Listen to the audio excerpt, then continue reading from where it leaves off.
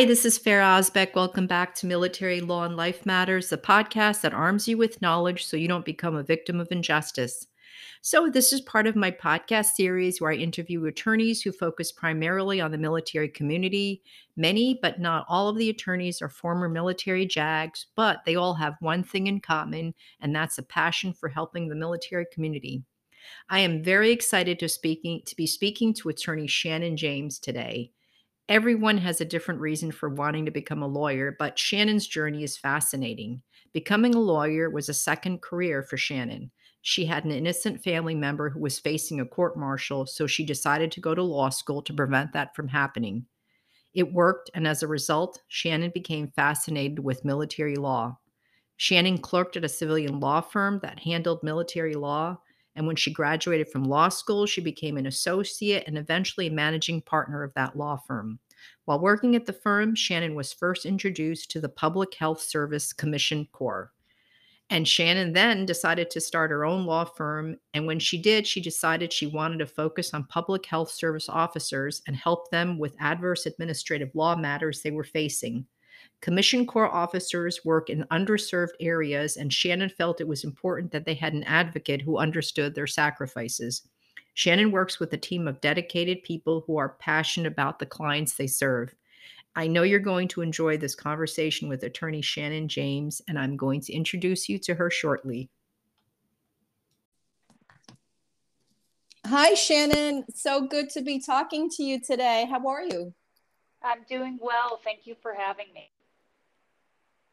Oh, you're quite welcome. I appreciate you taking the time to talk with us, and we're going to learn a really interesting aspect of your career. So, Shannon, I already actually introduced you to our listeners so they know about your impressive background, and I know you have a very unique practice area, and frankly, one I had never actually encountered before. But before we discuss your very special clients and what you do to help them, can you tell us a little? I know you went to law school after initial career in the airline industry. So what made you want to attend law school after like a full initial career? Well, I actually had an innocent family member that was facing a court martial. And so I went to law school to try and prevent that from happening. Wow, that is amazing. And what was the results? Well, they ended up not going to court martial, but I was bit by the military law bug since then. Wow. What a passion, what a reason to go to law school. That is amazing. And you were successful, and then you ended up finishing law school. And so what age were you when you were attending law school? Well, I started really late in life. So when I graduated from law school, I was 50. So I had gone, it was a second career. So I was pretty much the oldest person there. Wow. Wow. How was that Yeah. going to law school with people, I'm sure predominantly just having graduated college in most cases? It was fun. It was fun being around all the energy, and, it was kind of a level playing field as far as we were all new to law school. I was, had some life experience, which really, really helped and helped me to keep certain things in perspective. And I wasn't really trying to figure out what I wanted to do with it or where I wanted to go. And so that was interesting to watch younger people trying to figure out, what law school was, what it was going to do for them, where they wanted to take it. And so I had kind of a unique perspective coming in and having that life experience, and then pretty much knowing what I wanted to do. Yeah, that is great. And so motivated based on your life experience to become a lawyer, and it was a passion for you, unlike maybe some of the students who kind of said, "Oh, I don't know what to do after college, so I'm going to go to law school." So that really Right. that's awesome. And I know I'm sure you did add a unique perspective. I know I went to law school and had some people who went to law school part-time at night, because I took some evening classes at the law school in New York City, and the students who worked full-time, like they had full-time jobs as either police officers or working on law school at Wall Street, and then they would like go to school at night. So they I think finished in like 4 years, but they just added such a great perspective to the law school and my experience. So I really enjoyed that. So I'm sure you did as well. And I could see it was an awesome experience for you as well, probably for the other students who interacted with you. Absolutely.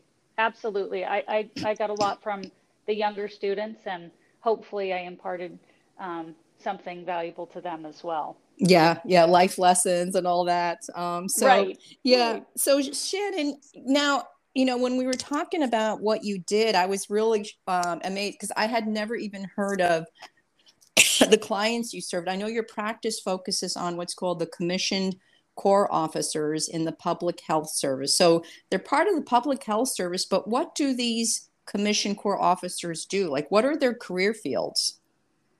Well, some of the career fields in the Commission Corps, since they're dedicated to public health, it includes medical, dental, behavioral health, among other specialties. So the Corps itself falls under the public health service, but their whole goal is and focus for the Commission Corps is on public health service. So, Okay. I was yeah. just wondering if some of how sometimes some military members or civilians, they go to the military medical schools because then they go to med school for free. They have one in like Bethesda, I believe. I forget the name of it, but they have some Yeah. military USP. I forget what the name is. I wonder if some of these officers do that because they get their education paid for. Do you know? I just thought of that. I'm wondering if that's part of it, or is it just the reason they want to serve that in the public health Well, I service? think it could be either of those. I know that the Commission Corps does offer some education benefits as well, and it's interesting because the Commission Corps, they're part of the uniformed services, so that would include the other armed services. So they have a lot of the policies, procedures, regulations. They are similar to what you'll see if you're doing administrative law for an armed service member as well.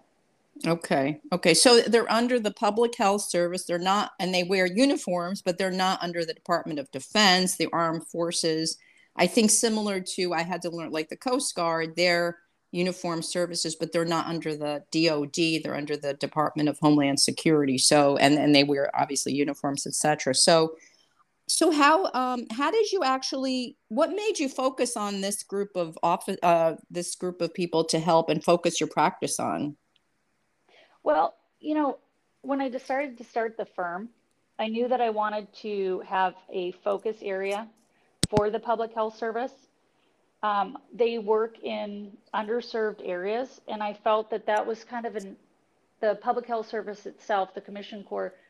They were just, not only do they serve in underserved communities, but they're kind of an underserved agency. And so these officers, I felt, needed an advocate and a voice. And I'm not sure that there are a lot of law firms that handle military law that are really, like we discussed, familiar with what they do and the challenging environment that these officers are working in.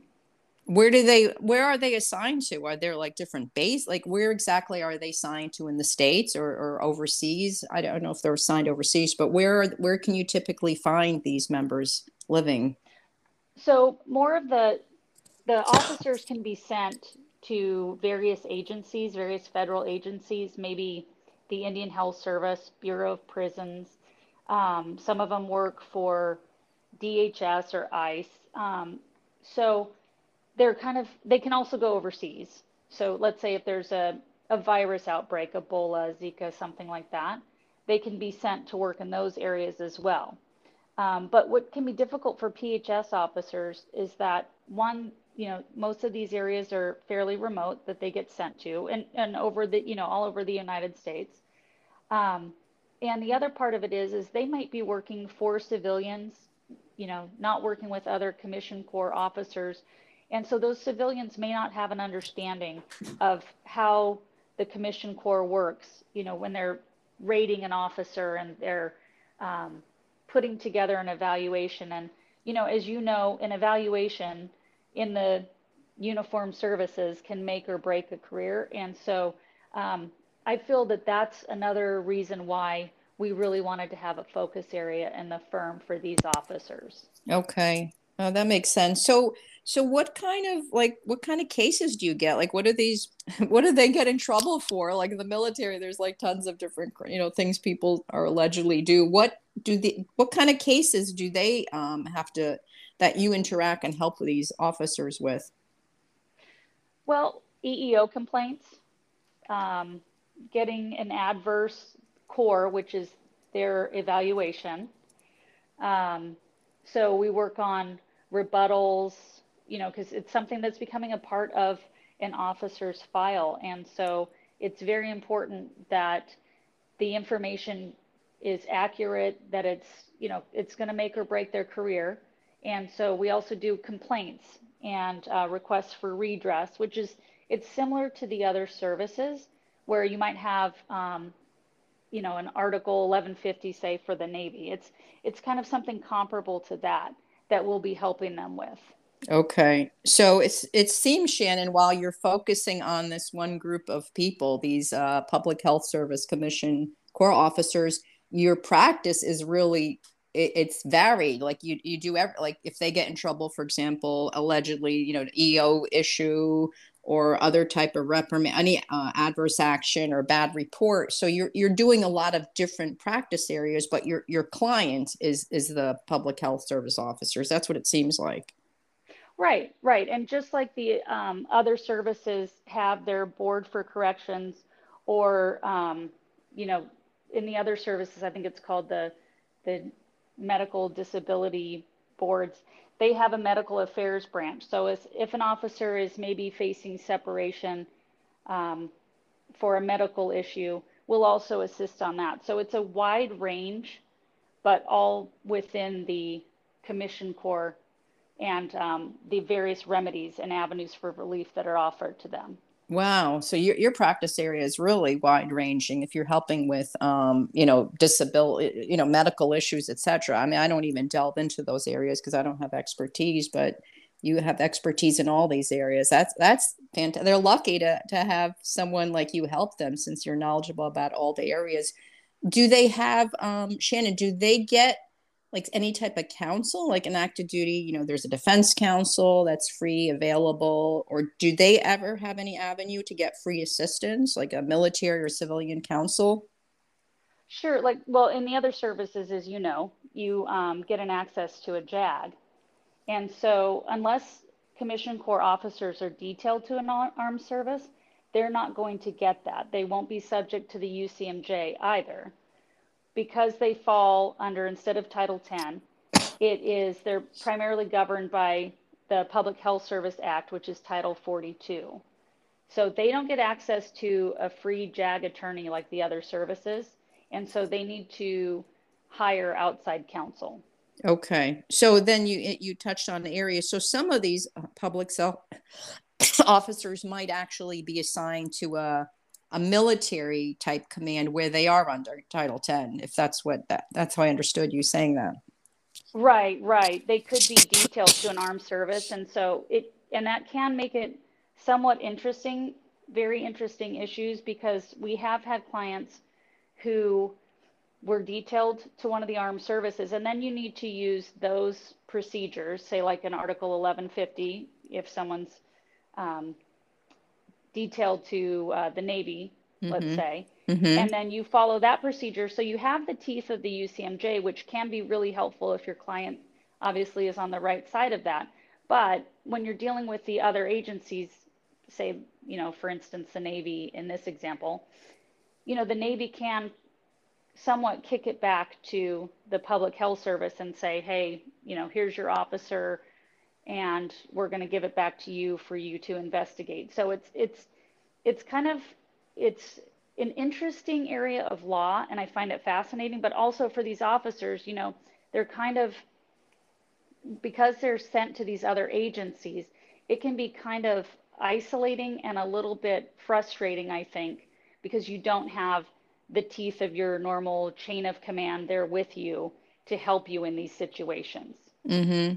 Yeah, it sounds like it's just really a very specific group of people that most people haven't heard of.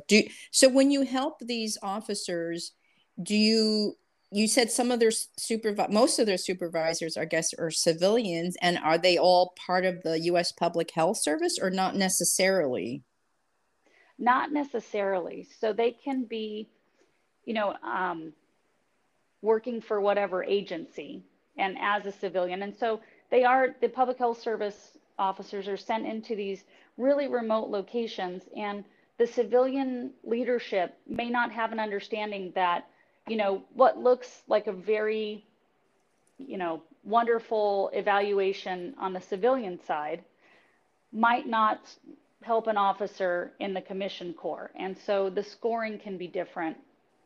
The understanding of what makes an evaluation positive or what makes it look less positive can be very different. And so that can be frustrating for officers and I think for their chain of command as well, because they're not necessarily well versed in what makes an outstanding evaluation, as opposed to an evaluation that is just kind of middle of the road. And so I think educating people is really, really important as far as the public health service is concerned. These officers really go into challenging environments in the first place, and I think that it kind of exacerbates it if you do have leadership that doesn't have a very strong understanding of how the system for the commission corps works, their evaluation system.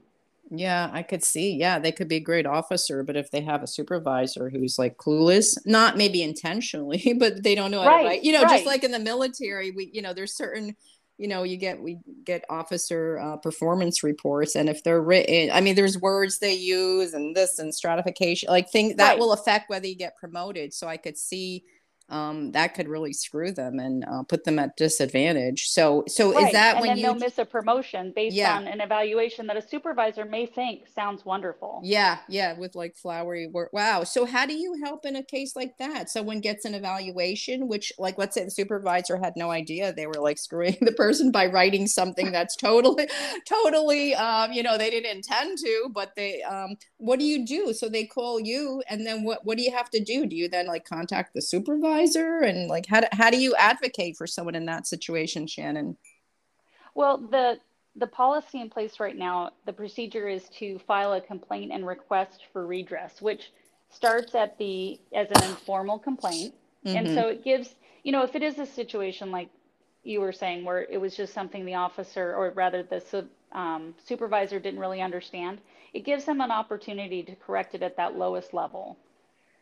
And Mm-hmm. then if it is something a little bit that's, not necessarily ignorance on the part of the supervisor, and maybe it's something, more malevolent, then it'll go to the formal process, and that will work its way up the chain of command, Mm-hmm. just like in the other services where when you file, a complaint or a grievance, it follows the same procedure if it's denied at each level, so it goes through 3 levels. If it's denied at that last level, then it goes up to the office of the Surgeon General. So that's different, I think, in the other services, and correct me if I'm wrong if you know, but I think it may go to the secretary level, but this goes to the Surgeon General. Yeah, yeah, and yeah. It doesn't go to even the medical issue. Medical officers. It doesn't go to Surgeon General. That's just the functional. So yeah, it's very different. So how do you what most of your practice is it mostly where you're writing, advocating for your clients in writing, or half of the time are you calling people? Like what kind of like for me in my work, I'm writing things and helping people interpret, investigations, et cetera, and helping them, write responses or writing legal memos. And, once in a while it does involve, calling someone and, asking questions, but it's mostly a written product that I have to help the member provide in response to whatever action they're facing. In your case, what percentage is orally advocating for them versus writing, helping them write rebuttals or et cetera? Right. I would say probably 95% is written. Mm-hmm. I wish we had more opportunities for hearings, say at the Board for Corrections. Those are, as a general rule, just like the other services, denied, heavily denied, saying that it's not necessary. It's a lot of writing, a lot of fact finding, FOIA requests, SF 180s. The standards that you use for the other services apply here as well. It's just gathering all that information and trying to put it together and present the information as best we can. And that's especially heavy when you're going to the board for correction. So I know you do those cases as well, and that just putting everything together on the front end, packaging it and getting it there. We just, the hearings you'll get on the medical side for the medical affairs branch on occasion, but it's just not as many opportunities to go and present their case in person as I would like. I Oh, like that. I like putting the person up there, and I think it's important for boards to see the officer. yeah. Yeah. And they can evaluate their, yeah, I agree. In a lot of cases, it's an advantage to have a person present there so that people can evaluate their, their candor, et cetera, and they can present their story. Then the public health service, they also have a board for correctional military records like the other services. I had never heard that as well. So, They do, and it operates under the same authority as the other service boards, the 10 hmm. USC 1552. Okay. Wow. Yeah. Oh, huh. I have to go look at that statute again to see because I must have missed. It probably mentions that. I'm sure it does, and Well, I never really yeah, looked at it. it's extended. I don't know if it's in 1552 per se, but it is extended to members of the Public Health Service Commission Corps, and that's through 42 USC. Okay. So, but Yeah. these for the Board for Correction Military Records, they don't for all the services that I help, they don't have. Actually, you can that you can have an opportunity for a personal hearing, but it's rare. It rarely you like. I've never heard of a case where actually someone did. How about with the Public Health Service for these boards? Is it all written applications, or is there any um, opportunity for the member to appear before the board members? Generally, the hearings are denied just like the other services. Okay. Yeah. And there is no discharge review board for the public health service. And so, and I know on the armed services side, I think you get, that opportunity as far as a hearing. But this is Yes. the same, yeah, this board for correction is pretty much on par with the other services in which they don't grant hearings. I haven't heard of one yet. So, and I know it's extremely rare on the armed services side as well. Yeah. Very, very rare. Yeah. But on the form, I always tell the client, we always check the box saying want a Right, you hearing. But always ask for it, yeah, right? yeah, it Hoping. can't hurt. Yeah. But yeah, never. I mean, yeah, it doesn't happen. So, well, how about, so are these members ever able to, can they be court martialed? Well, they could be court-martialed when they're detailed to an armed service. Okay. Like you And said. Okay. yeah, Before. Mm-hmm. right, right. So that's when they are subject to the UCMJ. I think it's under the same Public Health Service Act that they also could be considered a military service, but that would be, an emergency order by the president. Mm-hmm. So it's very similar to the other armed services. They might be called back if there was an emergency, a national emergency. Even for retired public health service officers, they have the same as the armed services that they could be called back to active duty if there were a national emergency and was declared by the president. Okay. So in Well, that regard, mhm. they're very similar to the other services. Okay. So in that regard, then do these officers, I'm assuming they have maybe like 4 year commit when they start. I don't know if they sign up for like 4 years or how many years, or they can serve more. But if they separate, do they get a DD 214 just like They do active duty now. members do? Oh, they do. Okay. Is Yeah, that they a do new now. And that thing? started, I think, in 2020, I believe. So they get that. They get a lot of the same benefits, the GI Bill, the Oh, same as that's the other awesome. services. Okay. Right, Mm-hmm. right. And they're like, the other uniform service is NOAA, the, I don't know if you've ever heard of them, National Oceanic Atmospheric I heard of agency, I that, but believe. I didn't. Yeah, Yeah. yeah, they're the other uniform service, and I haven't really interacted a lot with them, but that's one of the other armed services. I mean, uniform services rather. And my understanding is they're getting, a lot of the same benefits as the other services as well. Okay. Yeah, I heard of them, but I did not know they were part of the uniform service. Wow, there's a lot to learn. I'm going to Google them after that. Right. So that's another group of clientele that you could help. I mean, you probably have your hands full with these other types, but well, yeah, I definitely heard of them, but did not know. That's amazing. That's all the things I didn't know. I Yeah, was served and them. I feel like they don't necessarily get their, their due for what they, the work and the services that they provide. In the other services, if you're, and this is kind of a general, my general take on it, you might have a sponsor, you're working with people most of the time in your own branch. And so you have a clear understanding of how, for instance, say you're in the Air Force, you know how the Air Force works. Everybody knows how the Air Force works. And so everybody in your chain of command knows, they know that flowery language that you could put in an evaluation that, might be not helpful or helpful. And so, in some of the services, they have what they call like the sponsor, someone who's kind of looking out for you and your career. And I think that these officers, the commissioned corps officers, they might be in a remote area by themselves. And so you don't have as much interaction necessarily with your headquarters and with other officers that can sometimes help you to one, not feel, kind of alone in what you're dealing with, and then also to feel that you kind of have that ally that has your back. And so some of my clients will express that they feel somewhat on their own, and it's difficult for them to navigate, and it's overwhelming generally. Obvious, when someone's coming to a lawyer, they're usually in a situation that it's not a happy time. And so that's one thing I think that they don't necessarily get the credit for the work that they do, and the type of work they do and the areas that they serve. I really feel strongly about that, and about the Commission Corps. I think they do a wonderful job.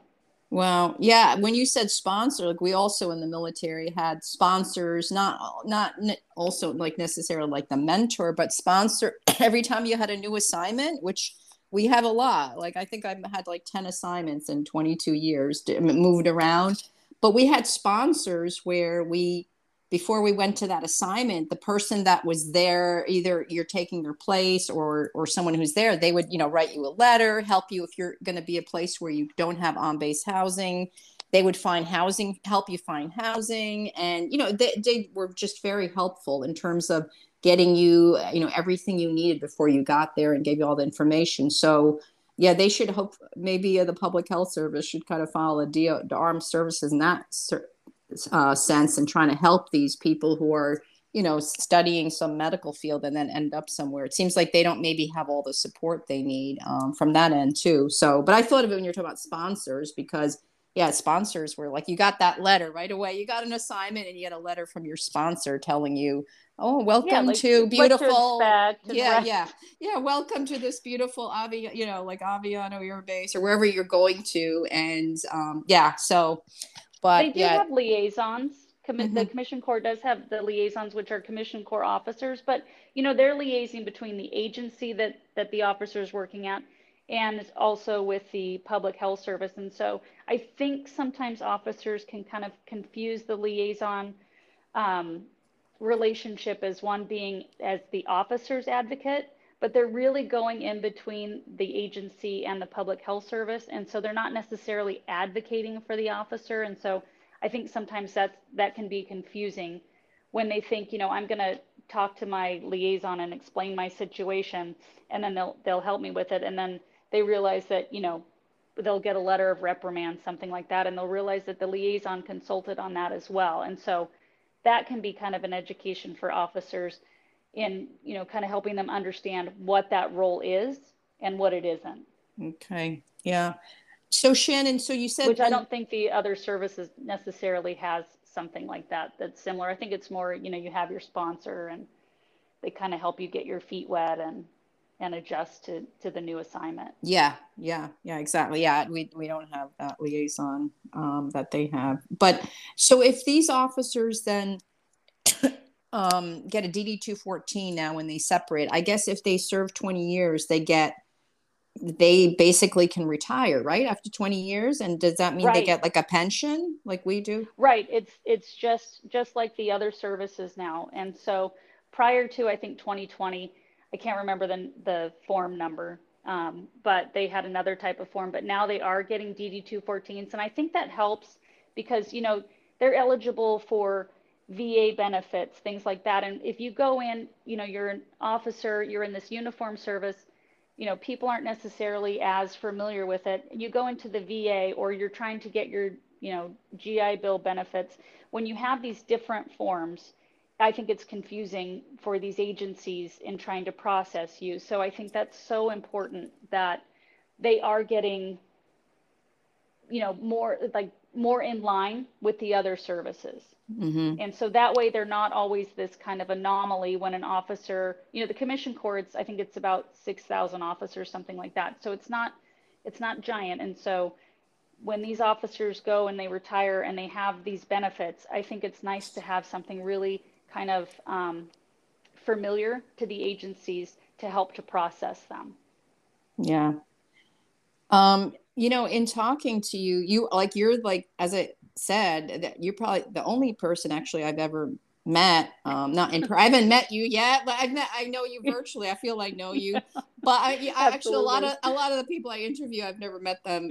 Some of them I know, but anyway, but Shannon, but you are like the expert, like you are the U.S. Public Health Service Commission Court, like the expert in this area. What a niche area, but you do so many different things in helping these officers. What's the most satisfying aspect of helping these? You kind of alluded to it a bit, but helping these commission core members. What do you get the greatest satisfaction out of your job advocating for them? Well, I love being an advocate for someone who may feel like they have the full weight of the government against them. Mm-hmm. I understand how that feels, and so I'm really passionate about helping the officer because I understand, and I understand what it's like to feel as if you're alone in that kind of circumstance. And I think everybody at our firm, they have their own story and their own reason, but all of it is about being passionate about helping people to navigate these systems and to know that you have an advocate and you're not alone. Yeah, no, I can relate to that. And I love when you say navigate. That's so true because, I deal with also in my practice, I've helped veterans and now I've kind of focused on officers who are on active duty going through what's called an officer grade determination. And they are the brightest, officers you could ever talk to and did wonderful things for their country. Like you could just tell by Right. looking at their records, but they have no clue on how to navigate what they're dealing with. And it gives me such great satisfaction to kind of help them focus on what they need to do because they don't understand the process. So I can relate to your feeling of just that of helping someone fight injustice. And in the cases that I help the members with, I believe they're facing these processes that by regulation have to happen, but I feel it's unjust. And that is just a wonderful feeling. It is the greatest feeling, so I could It relate to is. you And I think 100%. your podcast, Farah, is so helpful because it informs service members and attorneys alike on this process and where to start. It gives people an idea of where to start. And before you go to the board for corrections, and you have to exhaust your administrative remedies, and it's important for people that they have an idea of one, it's just where do I start, and two, how what is the process? And I think people, our clients coming to us, a lot of them don't have the answers to either of those. And I think that's so valuable to be able to present to people. And so I really appreciate your podcast for that, for educating veterans and service members. I think that's just invaluable. Oh, thank you so much. I enjoy it so much. And I enjoy, doing solo podcasts where I talk about different things that come up. And I also enjoy talking to attorneys who are experts in areas that I am not familiar with, and just getting to meet the people like you. So I so appreciate you taking the time to talk on the podcast, because now lots of people are gonna they're gonna learn about the U.S. Public Health Service Commission core members that they I never hope heard of, so. like me, like I had Right. never heard of it. So I now hope I'm gonna so. look when I go to the military. I'm gonna look to see, hey, I'm going to look at their uniforms and try to figure. I wonder if they're actually public health service Yeah, officers. So, definitely. yeah, it's so I love Definitely. learning. So this is I it's when I talk to attorneys like you, I get to learn as well. So, but yeah, but thank you for that. I really do enjoy the podcast. So Shannon, I know what you bring to the fight. You help people navigate the process and help them respond to actions where they're unjust, and kind of you're in their corner, right? You're in the members' corner and helping guide them. And I think just that factor of knowing they have someone who is an expert in this area gives them peace of mind. I know that's kind of what the feedback I get. A lot of the clients like feel like, okay, I have someone who knows what they're doing helping me, and they're not as anxious, because it's an anxious Right. feeling, right, when you're dealing with these things that could be career ending. So I'm sure you Right. feel that And as not well, having, right? yeah, absolutely. Absolutely. I think it's the unknowns for people that really, it's obviously, the adverse implications. And then on top of that, to have those unknowns. Yeah. Yeah. Yeah. And helping them say, okay, this is what could happen. Yeah. So Here's what it looks like. yeah. Absolutely. Yeah. Yeah. And, in some cases, on cases I've dealt with, sometimes, especially if they're active duty or whatever, sometimes we help the members mitigate, right? Like something might have happened, but we help as lawyers explain, well, this might have happened, but here is the reason why. And so that advocacy sometimes is not like, well, they didn't do X, Y, or Z, but here's why it happened. So we try to mitigate that punishment.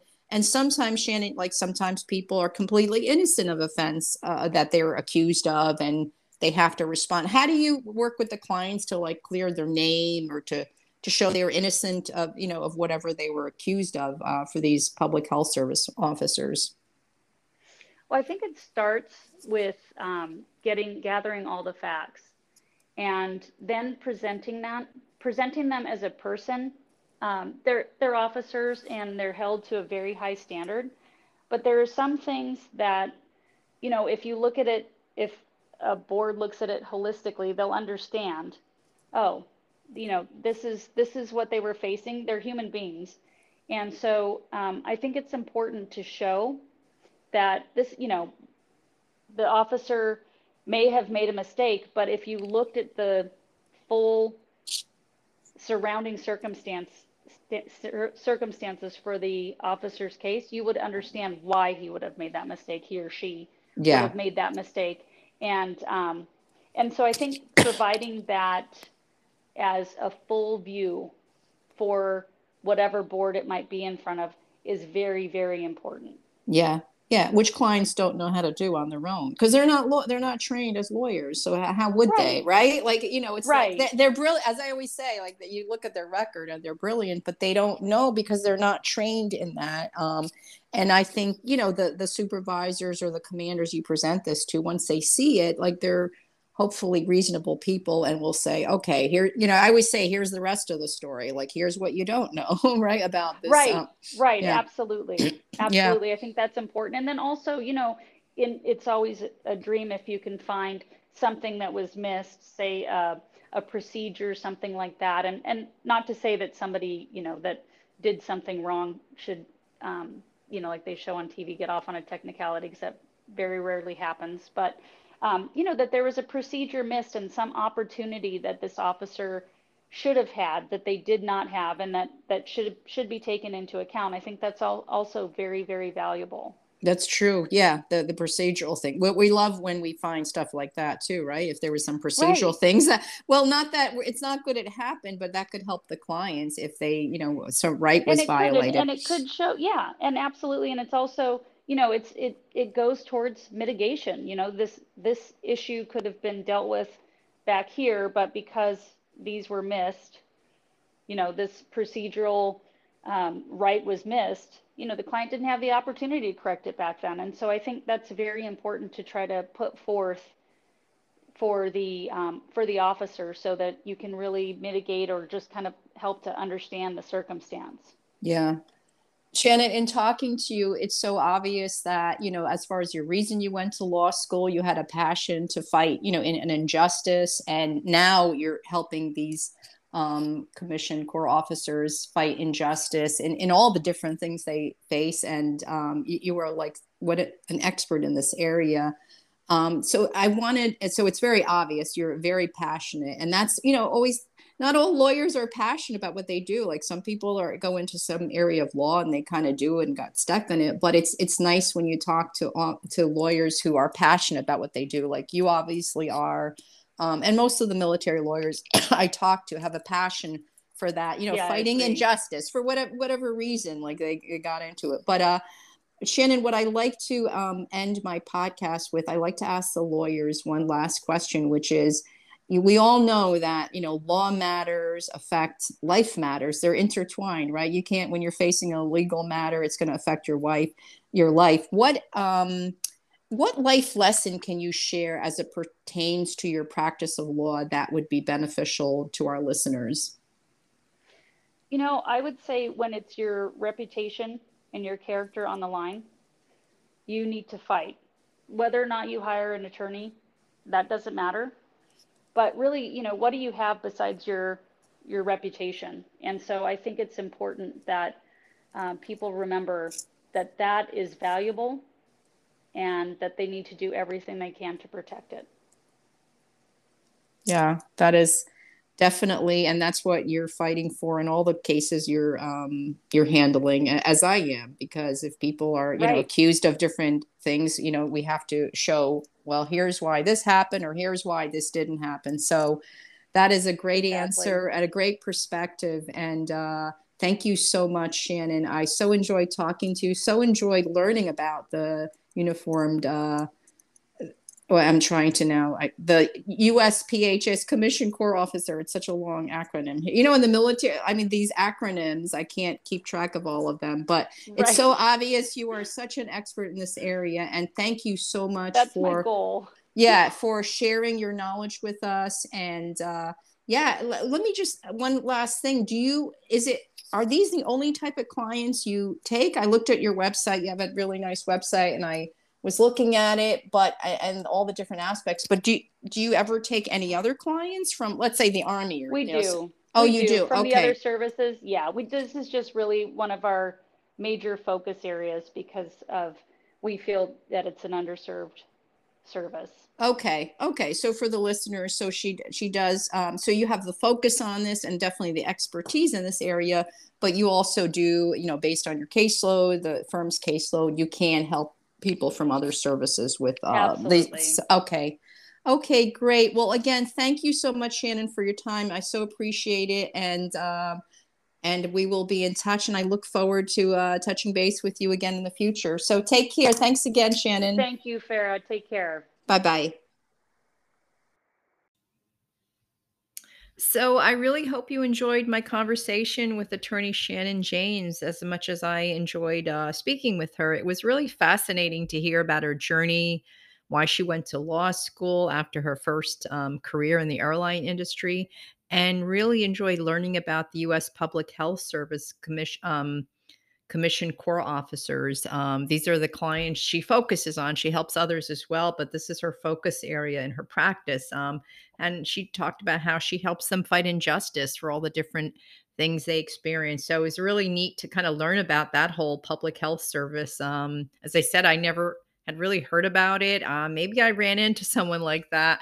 They mostly work in the medical field, but really interesting. And it's a really amazing, fascinating niche that she practices in.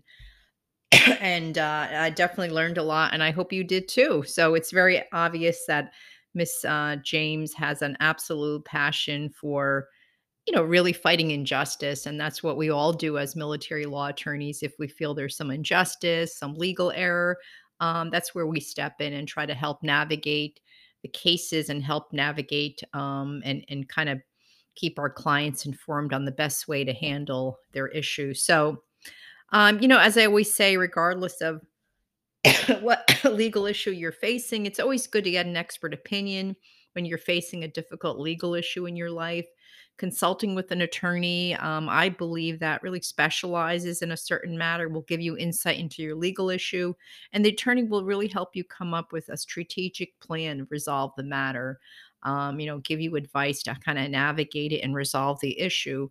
Because ignoring a problem usually doesn't make it go away. Sometimes it could, but usually it doesn't. And it's kind of, no matter how difficult it can seem, when you confront it head on with smart counsel on your side, you really get some peace of mind. And I think the most important closure on the issue, one way or the other, because you might decide not to pursue the matter based on perhaps consulting with an attorney. So, yeah, I'd also ask you, please share the podcast with other people who you think can benefit. We talk about a lot of different topics, as you can see.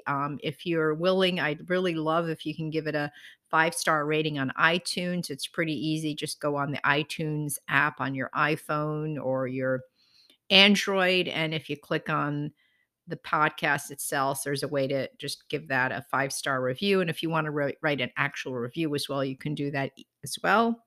And yeah, so I hope you enjoyed that. I look forward to talking to you again. But in the meantime, as I always say, remember, never ever give up because there is always hope. Talk to you next time. Take care.